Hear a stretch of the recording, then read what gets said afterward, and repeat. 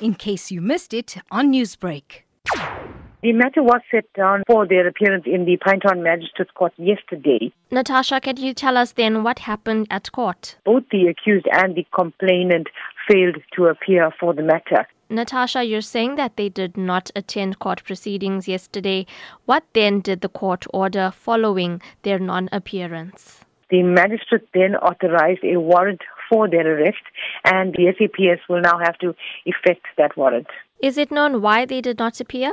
The reasons were not really clear in the court proceedings. Newsbreak, Lotus FM, powered by SABC News.